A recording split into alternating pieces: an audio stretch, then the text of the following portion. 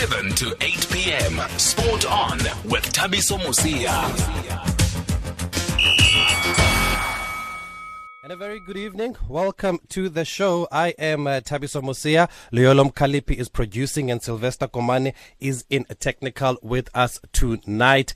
It is Friday, and as we always do on a Friday, it is Flashback Friday. So we go back in time and we remember our sporting stars of yesteryear, or remember our historic sporting moments in South African sport. And tonight is no different. We've got a star of yesteryear in studio with us. Our guest is a former motor racing champion, the son of the soul himself, Chop Sepuka, who was the first black driver to win a national race. The one thing I remember about 2000 was the ANC sending out a statement in green and yellow. It was so green, it was so yellow, I couldn't read the words, but I could make out that they were congratulating Chop Sepuka at the time. And he'll talk to us about his motor racing career, Chop Sepuka, and what he's up to now and what he makes of the state of the sport. But before all of that, we will look ahead to the return of the South African teams to Super Rugby action following the Test series with England.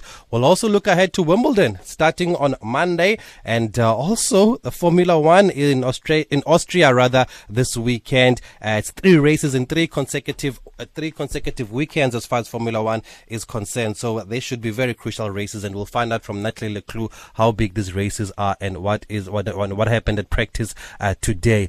But for me, probably the big story of the past week, and I think it was overshadowed by the World Cup, as everything else has been overshadowed by the World Cup, was the impressive win of 20-year-old golfer Jovan Rebula, who won the British Amateur title, which sees him earn an entry to the British Open, the Masters, as well as the US Open next year. And he is the nephew of the great Ernie Els, and we want to catch up with him just to understand how much this means to him, because it is a huge deal. But before all of that, let's go over to the UK, and that's where we find South African tennis stalwart Jeff Coetzee, who will help us with a preview of the Wimbledon Championships. Jeff, a good evening, and thank you very much for finding time to speak to us on SAFM. Yeah, thank you. Thank you for having me. I know you're not playing anymore, but you're coaching. Who are you coaching there, Jeff? I don't play anymore. I'm too old for that, Peter. I'm coaching the 2 guys from Colombia, doubles guys, Robert Farah and Juan Sebastian Cabal. They are the 6 seeds this year at Wimbledon. Oh, great stuff. And how do you rate their chances? They're good. They're not the best on grass, but they've certainly gone, the last few years they've really stepped it up and worked a lot on their body game and stuff. So they're good, big guys, big service, and good returners. So there's no reason for them not to do well. It's just a matter of sorting out the mindset on how to play on grass. Oh, great stuff, Jeff. Well, let's look at the men's draw. Help us look at the men's draw, Jeff Coetzee. Firstly, top seed Roger Federer, tipped by many to win it again. He's also in good form since he came back, winning in Stuttgart and reaching the final in Hull. Do you see him going all the way? Can you bet against him? It's really tough to bet against Roger, especially on the grass. He's won it so many times. He maybe didn't, he won Stuttgart, whereas before he didn't win it, then he went on to win Halle, but unfortunately this year he fell short to Courage in the finals, which Courage played really well. But, he still had so many matches on the grass, and when you've had that many matches coming into Wimbledon with a great week preparation, just checking today, actually, I watched about 10-15 minutes of Roger practice today, and the guy's just hitting it as clean as ever. So, he's got the confidence, and it's really tough for me to bet against him. If I was a betting man, I wouldn't do that. He does 10:37, though, Jeff Coetzee, in a couple of months. How long do you see him going for? Because he has been managing his body like we're seeing other top tennis stars doing so recently. Yeah, we all can't be Roger Federer. To play pretty much a 10-week schedule, it's unheard of, and then there's one guy that probably showed that he can do it is Roger. He did it last year already. He's had so many wins under his belt on grass, and going into Wimbledon starting on Monday, he'll open up the centre court against Lazovic, which is a Serbian guy that's been playing really well, but I think Roger should be able to take that. Oh. You know what? For tennis, we want him to play as long as possible, but it depends. If he keeps winning, I'm sure he'll keep playing, but if he doesn't and the body allows him, that's just so key for him to reduce his schedule and be able to play at the highest level and to be able to win. I think that's most important for him, to give him that motivation factor. Having said that, though, Rafael Nadal is the world number one, but obviously Wimbledon works with your form on grass, and that's why Roger is the top seed. Rafa Nadal, not such great form on grass, last reached the quarters at Wimbledon, I think, in 2011. Are you counting him as a contender here? You can never, not count Rafa in, he's won it twice. So I feel like if you're going to beat Rafa, it has to be in the first week. Once Rafa gets to the second week, the round of 16, he's a tough cookie, man. He's really tough and he believes more. And if you look at the last few years where most guys have beaten him, has been sort of the first 3-4 rounds, losing to Darcis. And last year, I think that long match, he lost to Muller, stuff like that. Justin Brown the year before, if you want to beat Rafa, it has to be in the first week. Otherwise, if you start playing in the second week, I mean, the guy's such a great competitor. And like I said, he's won it twice. So there's no reason for him not to do well. But I probably would put my money on Roger or, like a guy like Cilic that's been playing well, won Queens, or even Djokovic of late has been playing really well. I thought he would really go deep in at the French Open loss.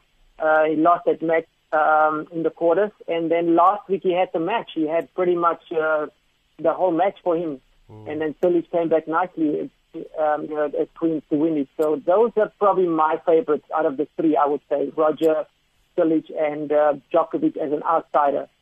Well, I'm glad you touched on Cilic because I was going to ask you about him. I was there actually last year at Wimbledon where he went all the way to the final and he's been in good form, as you said, winning at Queens. But what about South Africa's Kevin Anderson? How's he looking? Yeah, that would be awesome if Kevin can step it up. And, like we know he can do. He's had a great, he's always kind of knocked at the door the last few years on grass. How can we forget that match against Djokovic the 1 year? So I feel like, what Kevin can do really well. It's just a matter of maintaining the body, stay healthy.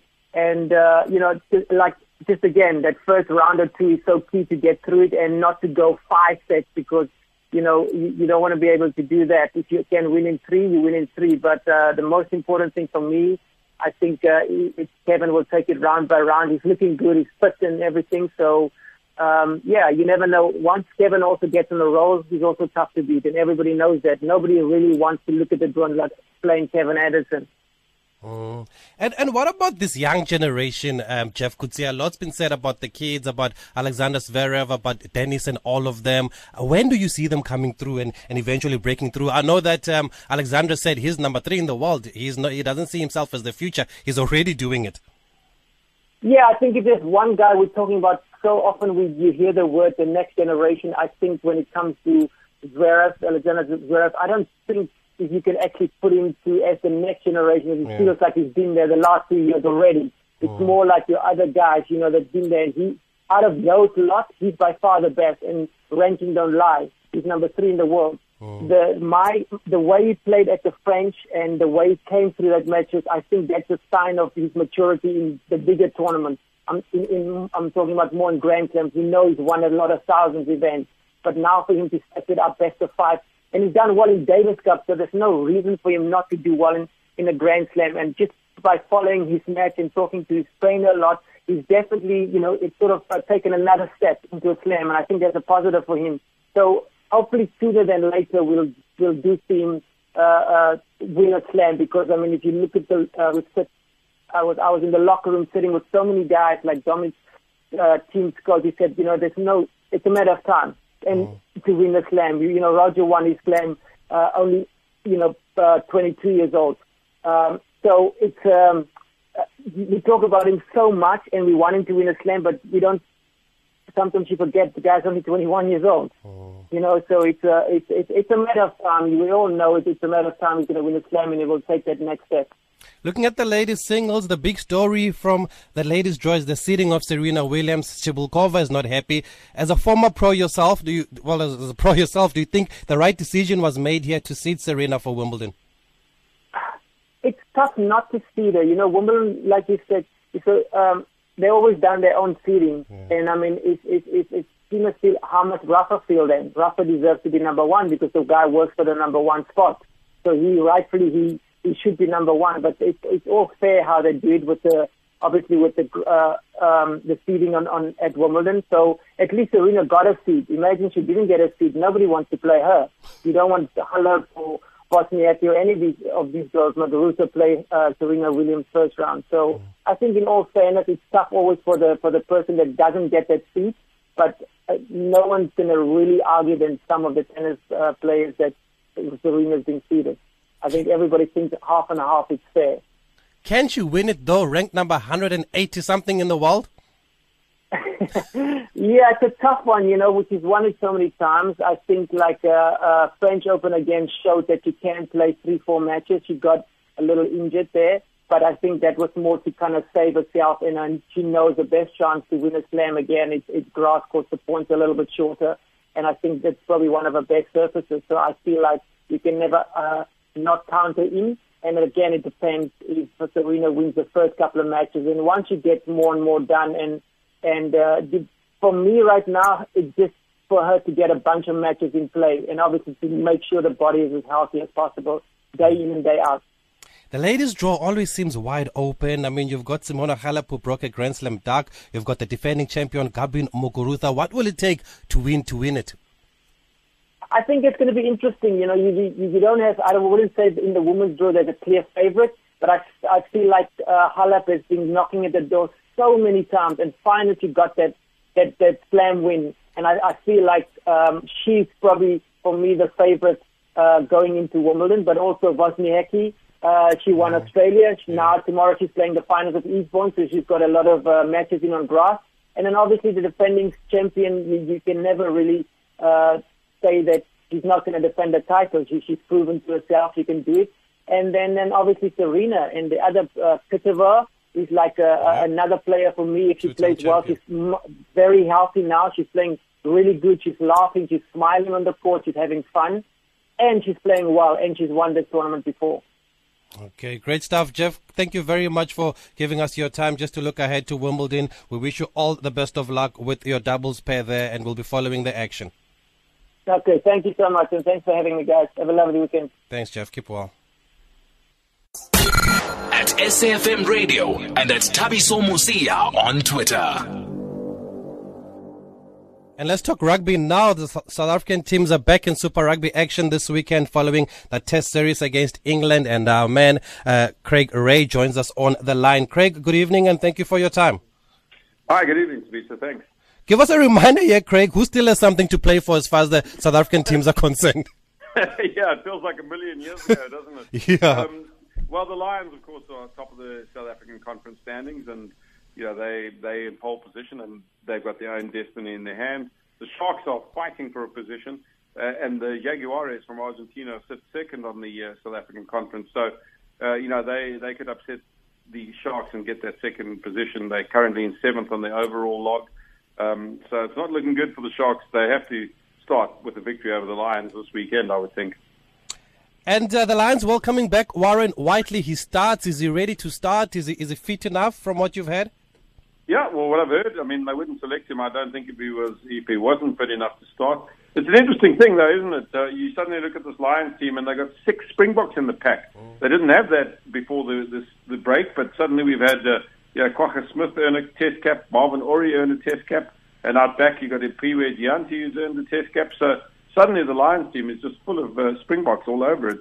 Whiteley, good to see him back, and it's important because Dwayne Vermeulen, who was so good in the June series for the Springboks, is not going to be available for the Rugby Championship because of Japanese club commitments. And so, we need an eighth man, and Whiteley's now got a chance to step into Dwayne Vermeulen's boots and show what he's worth with an eye to the Rugby Championship as well. Well, the Sharks also have a lot of Springboks in their ranks, especially after this Test series. How do you see this one going at Kings Park, Craig? It's a tough one to call, really. I mean, they're both sides, as you've just pointed out, packed with Springboks. I think the Sharks are desperate, and they're at home. I just think they're going to be desperate enough to cause a little bit of an upset, which, of course, brings the Jaguares into the picture for overall top spot. And the Stormers going to the Jaguares. A lot's been said about Siya Kolisi traveling with the team. Apparently, the coach, Rassie, had said that he needs a rest. What do you make of that? Yeah, I think, I don't understand the fact that all these Springboks, Wilco Louw and Siya Kolisi in particular, have played almost every minute of every game for the Stormers this year, and they played a lot of rugby.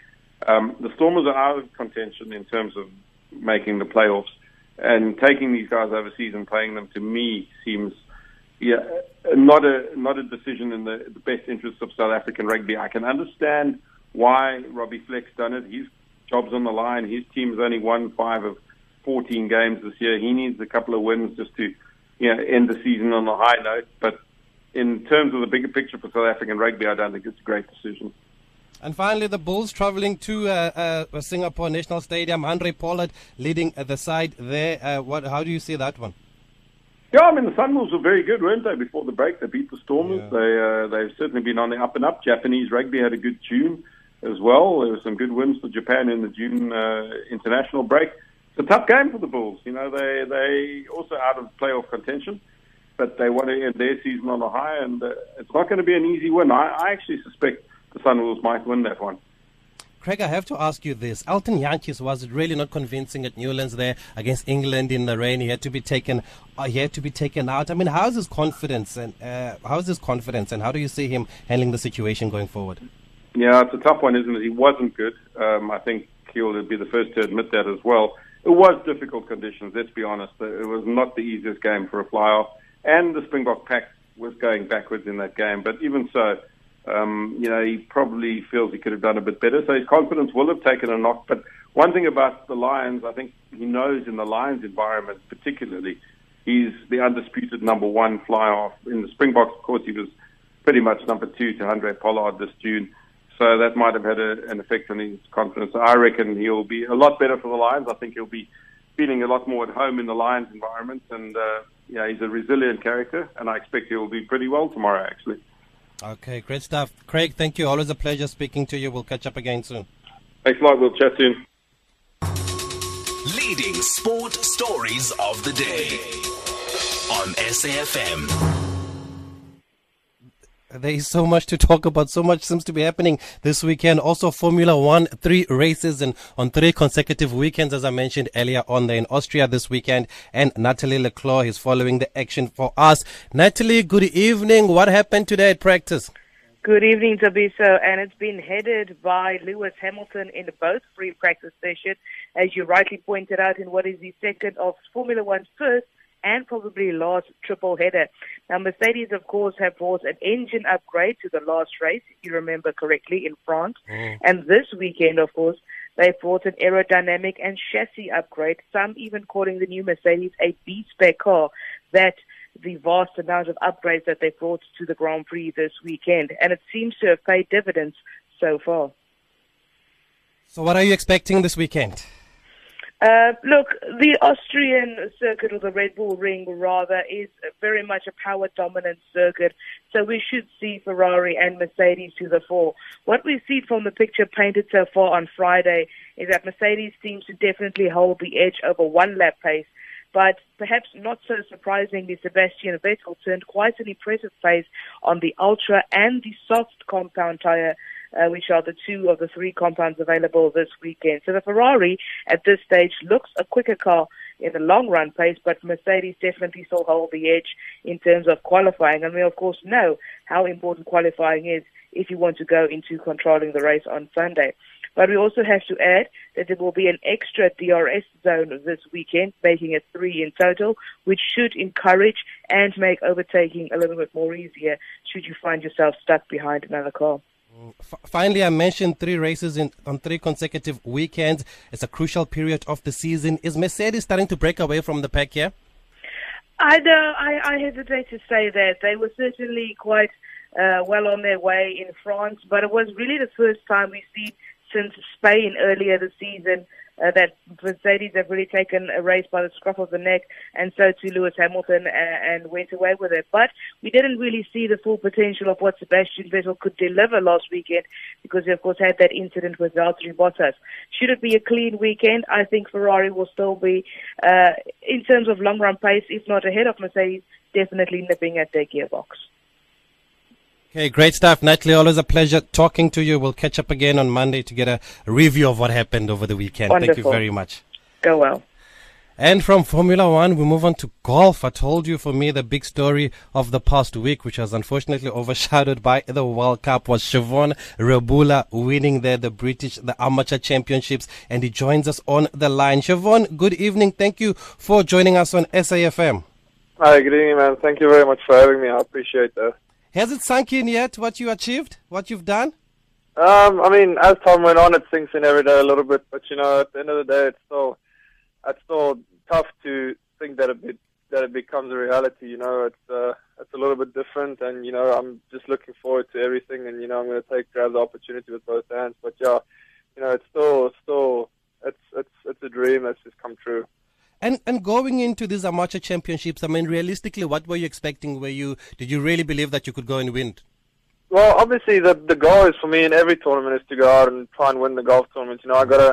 I got a saying that sits in my yardage book. It says "play to win." And I mean, I think I've done that pretty well. I mean, I don't know. It's just been so crazy, and it just felt like everything was happening so fast. But at the end of the day, it's just every tournament that I tear up, every golfer I would hope plays to win the golf tournament. So yeah, it was definitely a goal of mine to reach the final of the tournament. And to end up winning the amateur championship was just unbelievable. At which stage did you know that you were the first South African to lift the trophy since Bobby Cole in 1966? Were you aware of that stat? Well, I mean, everyone's just been making a huge scene about that the whole week. That's the moment I got to the quarterfinals and semifinals. All journalists were coming up to me, and they, their questions obviously were also, do you know when was the last South African to win this golf tournament? And we spoke about it, but to be honest with you, it didn't really faze me that much. It's just I've been out there just to play golf. And things like that didn't bother me as much during the golf tournament. For some reason I've just been very calm throughout the whole week. I just had a peace over my heart. And it's just been unbelievable. It's been a great ride and an unbelievable experience.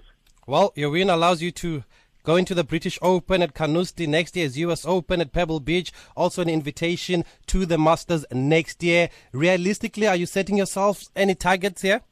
Yeah, I mean, obviously, still play to win. But I mean, obviously, these are going to be tournaments that I'm just going to enjoy.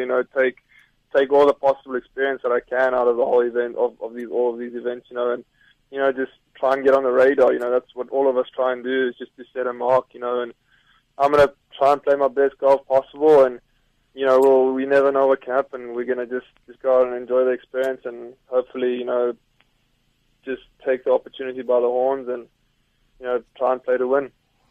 And I guess you'll be playing the practice round at Carnoustie then with a certain Annie else. You must be looking forward to that.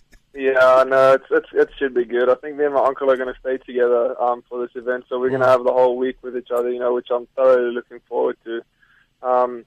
Being able to play, just have a social round of golf with them is, it's something that I dream of every day. I used to dream of, and now being able to actually play a major event with him is just going to be unbelievable, unbelievable experience, and I think it's going to be something special.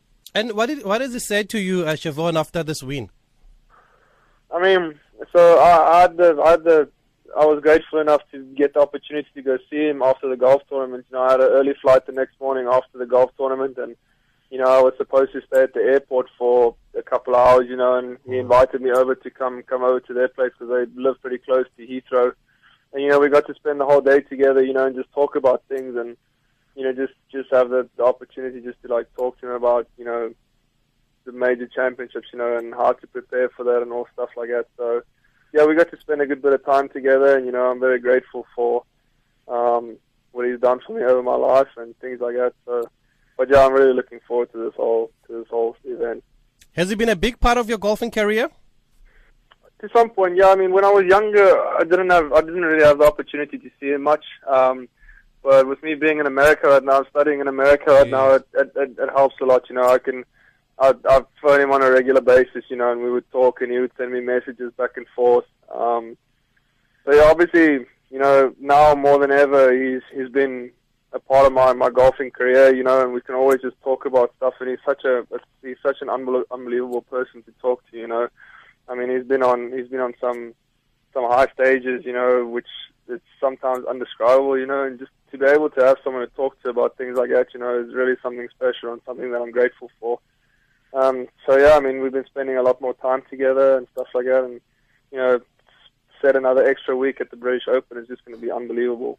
Well done. You deserve it, young man. Thank you very much, Siobhan, for joining us on SAFM. We just wanted to catch up with you and just highlight what you've done, and we wish you all the best going forward.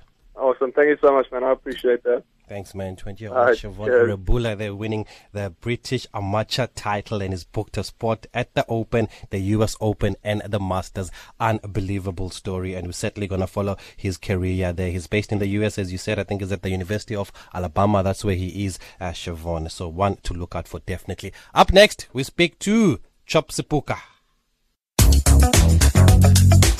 For the story behind the action, catch Tabiso Musia weekdays at 7 p.m. And he's with us in studio, as we always do on a Friday. We go back, way back in time. We try to educate the young ones here who, especially those born after 2010, they only know the World Cup and nothing else about South African sports. So we try to use this opportunity just to educate and to catch up with our sporting heroes from yesteryear. And one of my sporting heroes from back in the day growing up was a certain guy called Chop Sepuka, motor racing champion, a black guy. I couldn't understand how he got into motor racing, but we followed him.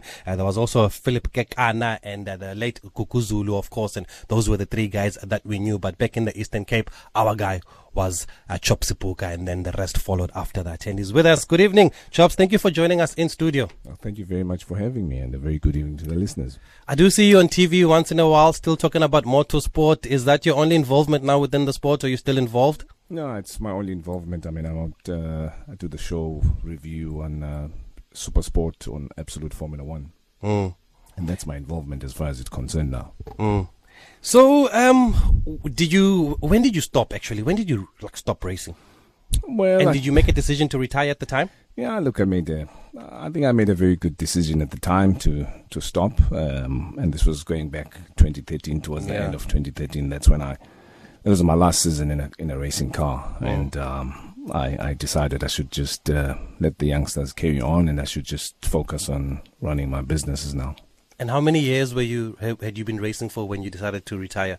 I started in 1998, mid 1998, and then I retired in 2013. So I think I had a very good, fair 17-year stint in the sport.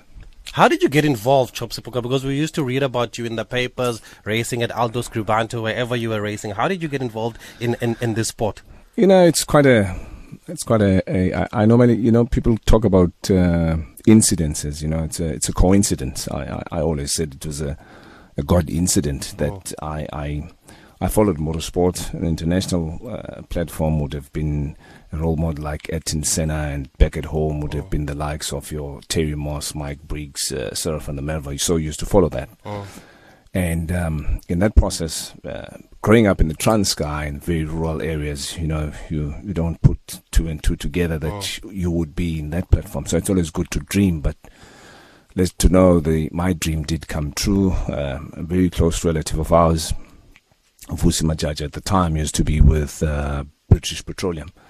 And he was friends with friends that were friends to Terry Moss, and they happened to meet at a restaurant, and they started talking about transformation in motorsport at the time in 1998, beginning 1998. And Terry said, look, I think we've tried before, and it was like looking for a needle in the haystack. You couldn't really find black guys who were very confident enough to be able to brake in the right braking areas, etc., etc. And it could have been quite daunting at the time because quite really nobody was in the sport at the time. So when they got together, I got Terry's number, and I kept calling him to give me a test. But fortunately, at the time, I was doing mechanical engineering at East London Tech. So I had to do my internship, and then I came to Port Elizabeth to do my internship. And on the last day, I started testing a racing car, of course, because of the influence of Terry. And from day one, when I was testing a racing car, I was just 1 second off the pace. So it shocked me as well. Is that when you realized you could make a career out of this? Absolutely. So when you were studying mechanical engineering, was it an interest of yours always? I've always had the passion for cars. So through that, I sort of gravitated towards the career of motorsport. So everything just worked for the good. Oh. It worked for the good. And did the people around you realize that you could be a champion, or like you said, it was more of a matter of transformation that took priority more than anything else? I surprised myself, and I think I surprised the world, primarily because it had never been seen before. A black guy that comes from a rural village. I didn't go through the karting route because it didn't make sense to me. I didn't even understand it. I just got straight into a saloon car, and I pedaled the saloon car to pole. And everything just worked like a charm from there. Huh. And what would you say are some of your career highlights? I've got a whole resume here of what you've done. I didn't realize you'd actually done so much in the world of motorsport. But what would be some of your career highlights?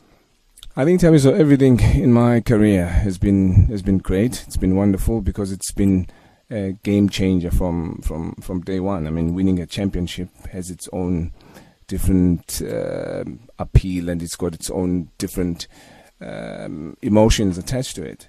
So every championship was different. Every experience overseas was different. I mean, I took place in the first 25-hour race in the world in a Bittelfan Cup in Belgium.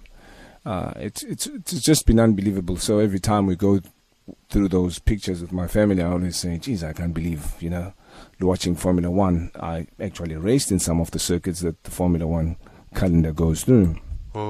Was 2000 the breakthrough year for you? I believe so.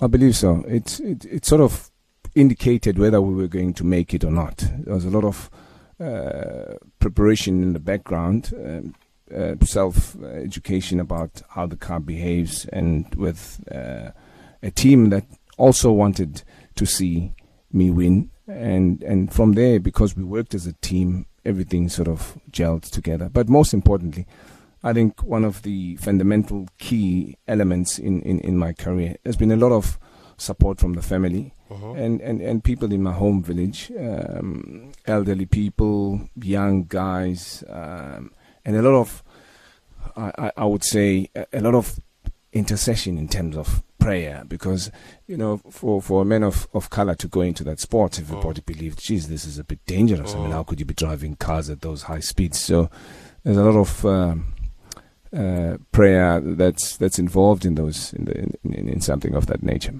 Well, Ngaba on Twitter is saying Chops was such an urban legend in the Eastern Cape because of his driving that they had to put him on. He had a storybook come up. Is that how you describe your career? Storybook come up. Because you were a hero to many of us. Did you realize the impact that you actually made at the time? I don't. What I did understand, there was quite a lot of pressure on me, and as a black driver, it felt like I sort of carried or I had to sort of carry the load of representing a black nation driving a car, and that nobody who had been ahead of me, who had broken into those barriers internationally and here becoming the first black national motorsport champion in South Africa. What was good about it was that I raced against some of the best drivers in the country, and to beat them in their own game, it really felt good. Well, if you've just joined us, we are talking to Chops Sipuka. If you have any questions or any comments, feel free to call us on 0891 104 207 right here on SAFM. You can hashtag SAFM Spot on social media. You can tag us also if you want to ask if you have any comments. But just before I take a quick break, I just want to read some of his achievements. I'll start. I don't know where to start, Chops. 98 nominated as the first and only driver of color in the world to drive a Mercedes-Benz super race truck from Germany in the Continental Tire Series in South Africa. Competed in the 25-hour Fun Cup race. You mentioned that in Belgium. Finished 9th in the Engine Polo Cup Championships. And then 2000, you made history becoming the first racer of color to win a national status race. That's when the ANC released that green and yellow statement. You finished 4th in the Engine Polo Cup Championships. You were the first driver of color to ever receive provincial colors. In 2001, awarded with the Drivers of the Year's Award and the Victor Luderam Award. You made history by becoming the first race of color to lead a national status championship. You achieved 12 pole positions, 12 wins, 14 podium finishes out of 20 races, a first for the Engine Volkswagen record book. You finished second overall in the Engine Volkswagen Cup Championship. that is only 3 years that I'm counting, and there's so much more that we're going to talk about with Chop Sepuka after this break.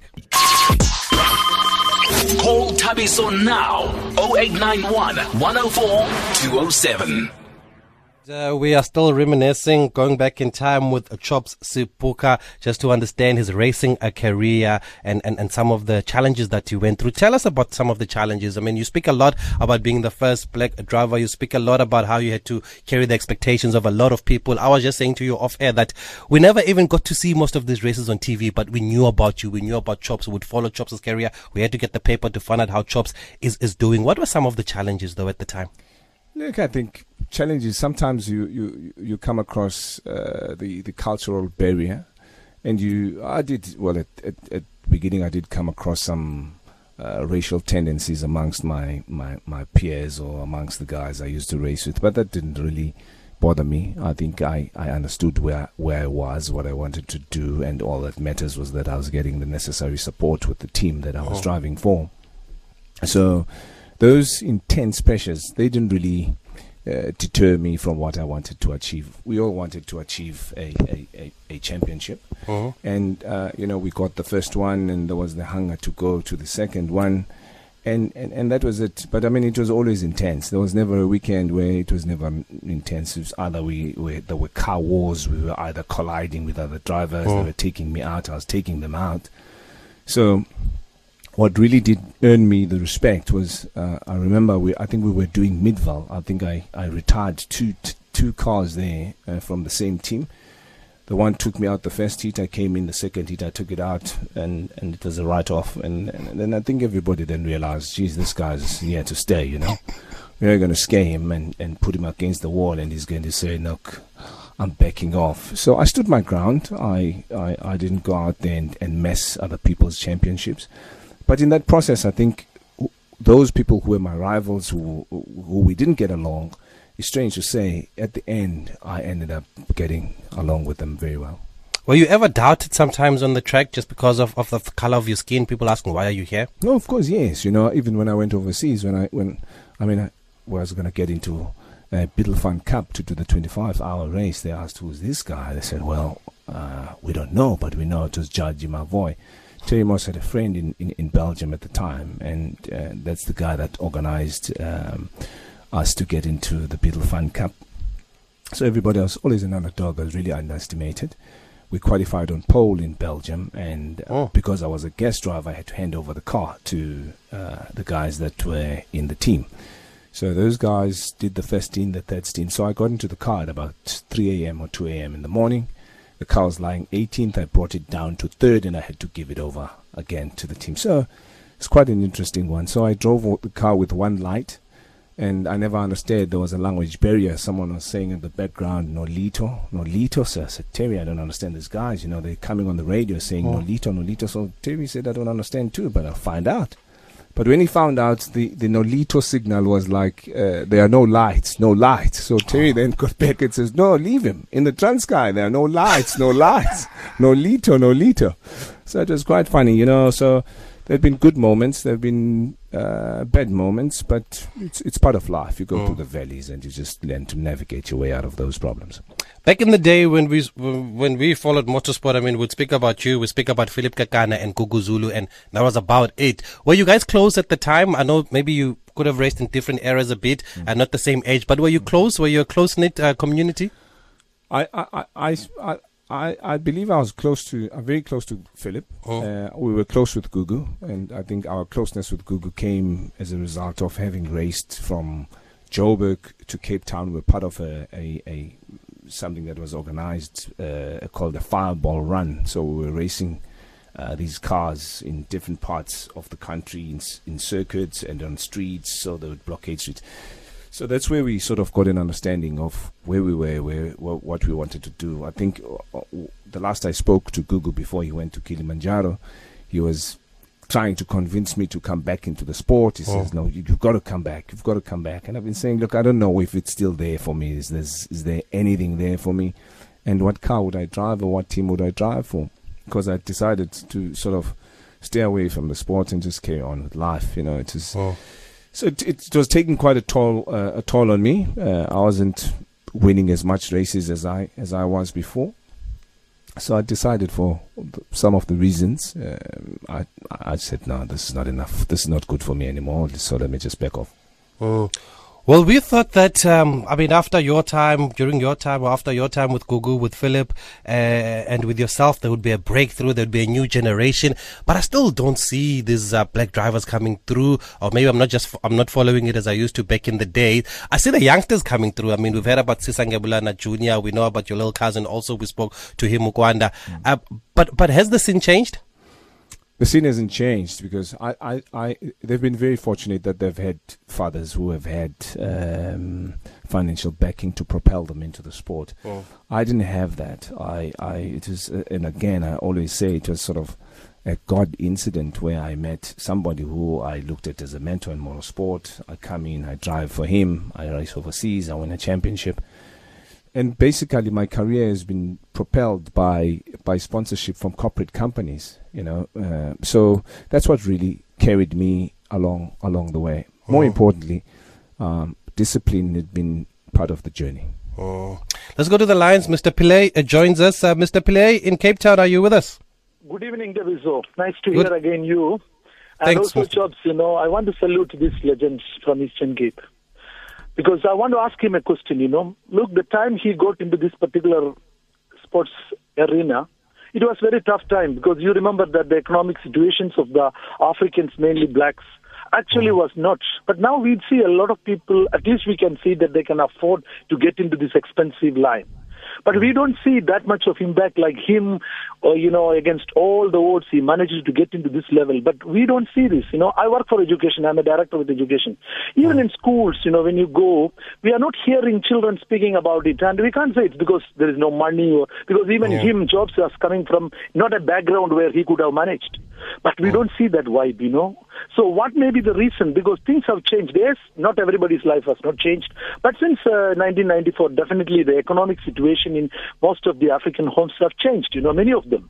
So why it is not happening, Okay, great question, Mr. Pillay. I'm going to take a quick break. I'll let you answer that, Chops, because I think it's what we were touching on also just before the question came through. But nice one, Mr. Pillay. We'll get Chops to answer that after this break. For the story behind the action, catch Thabiso Mosia weekdays at 7 p.m. Chops, that question from Mr. Pillay, I think it's a very interesting question, and I think that's what I was trying to ask you. Why are they not coming through now? Because the opportunities are there now. Yeah, well, thank you, Mr. Pillay. I got to choose my words very carefully when I answer this one.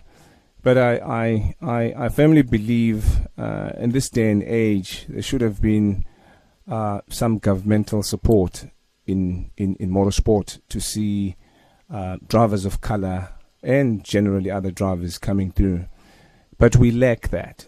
And more importantly, remember, my career has never been propelled by my parents having deep pockets. That's why I always refer to saying it was a God incident that it happened that way.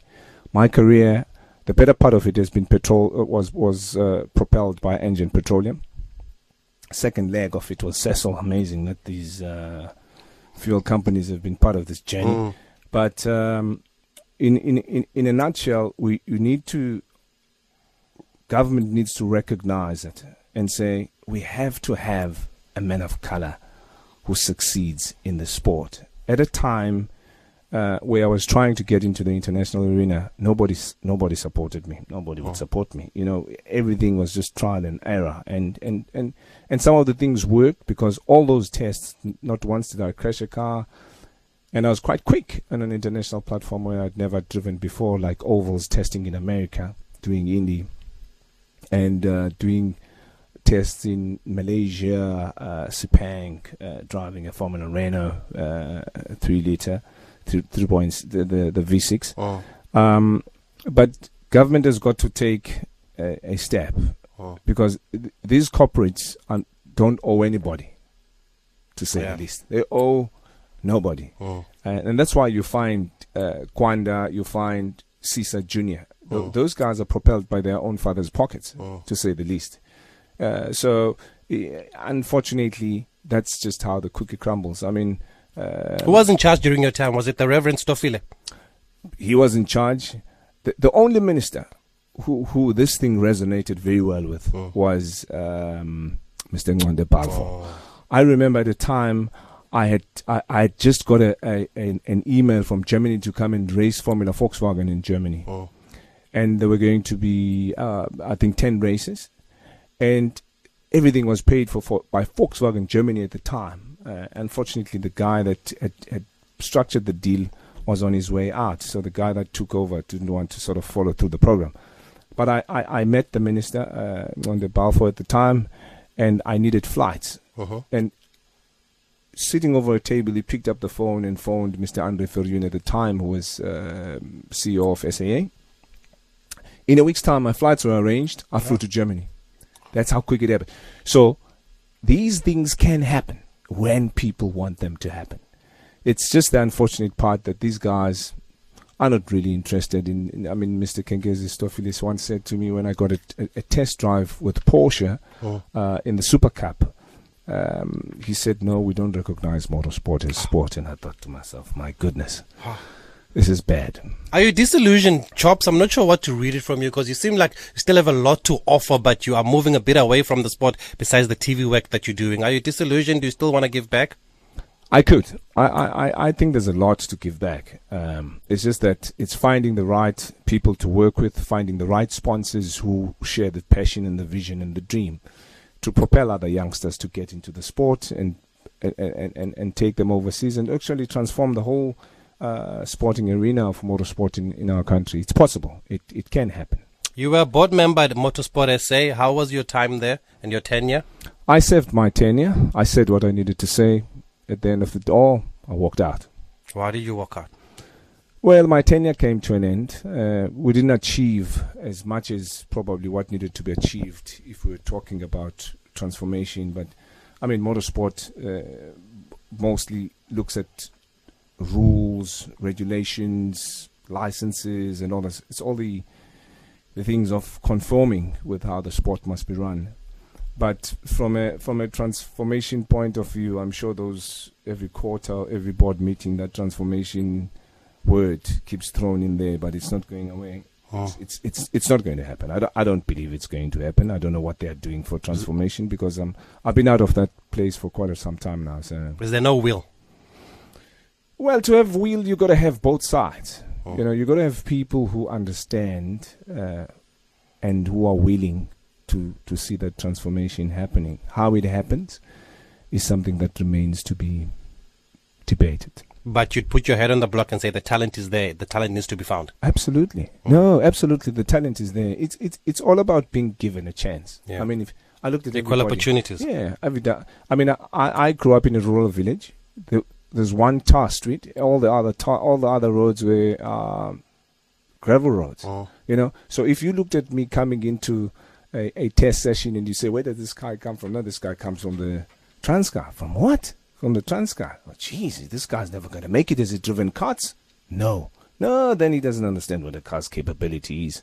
So I've been fortunate because I've been driving in the rural areas, driving a car, but not a racing car, driving bakkies, tractors, etc., etc. But I mean, it was a God-given talent, and I do recognize that, and I do recognize the effort in coaching and turning around my talent to what it became. So when that is given to you by God, nobody can take it away. Well, I want to end off with this messages. One from Anonymous who says that there is no driver like Chops Sepuka currently in the country. He is legendary. And where's the other one, Loyola? Oh, here it is. From Sim Untueni who says, I've met Chops once. I fell in love with his story. He knows what I want from him. And autobiography in print and audiovisual. Is that something that could happen? Well, it could happen with the right people writing the right things and having the right company to accept that. Okay. Chops Sepuka, there's so much to talk to you about. I think we need you on a regular basis here on SAFM just to understand a bit more about the motorsport industry. because it seems like there's a lot here that we need to talk about. But we appreciate you finding time to talk to us, coming into studio. We just thought we should just remind the people of who you are and what you've done and look back at the career. We celebrate your career. People can never forget how you make them feel. We might not have seen some of your races on TV, but we used to follow you back pages. We used to read about you, and you really, really opened the doors, I think, for many. It's a pity that people haven't followed through, and we wish you all the best in whatever you're doing going forward, but you still need to get involved. Thank you very much. Thank you, Chops Sipuka. Thank you, Luyolo. Thank you, Sylvester in Technical. Thank you. My name is Thabiso Mosia for SAFM Spot On.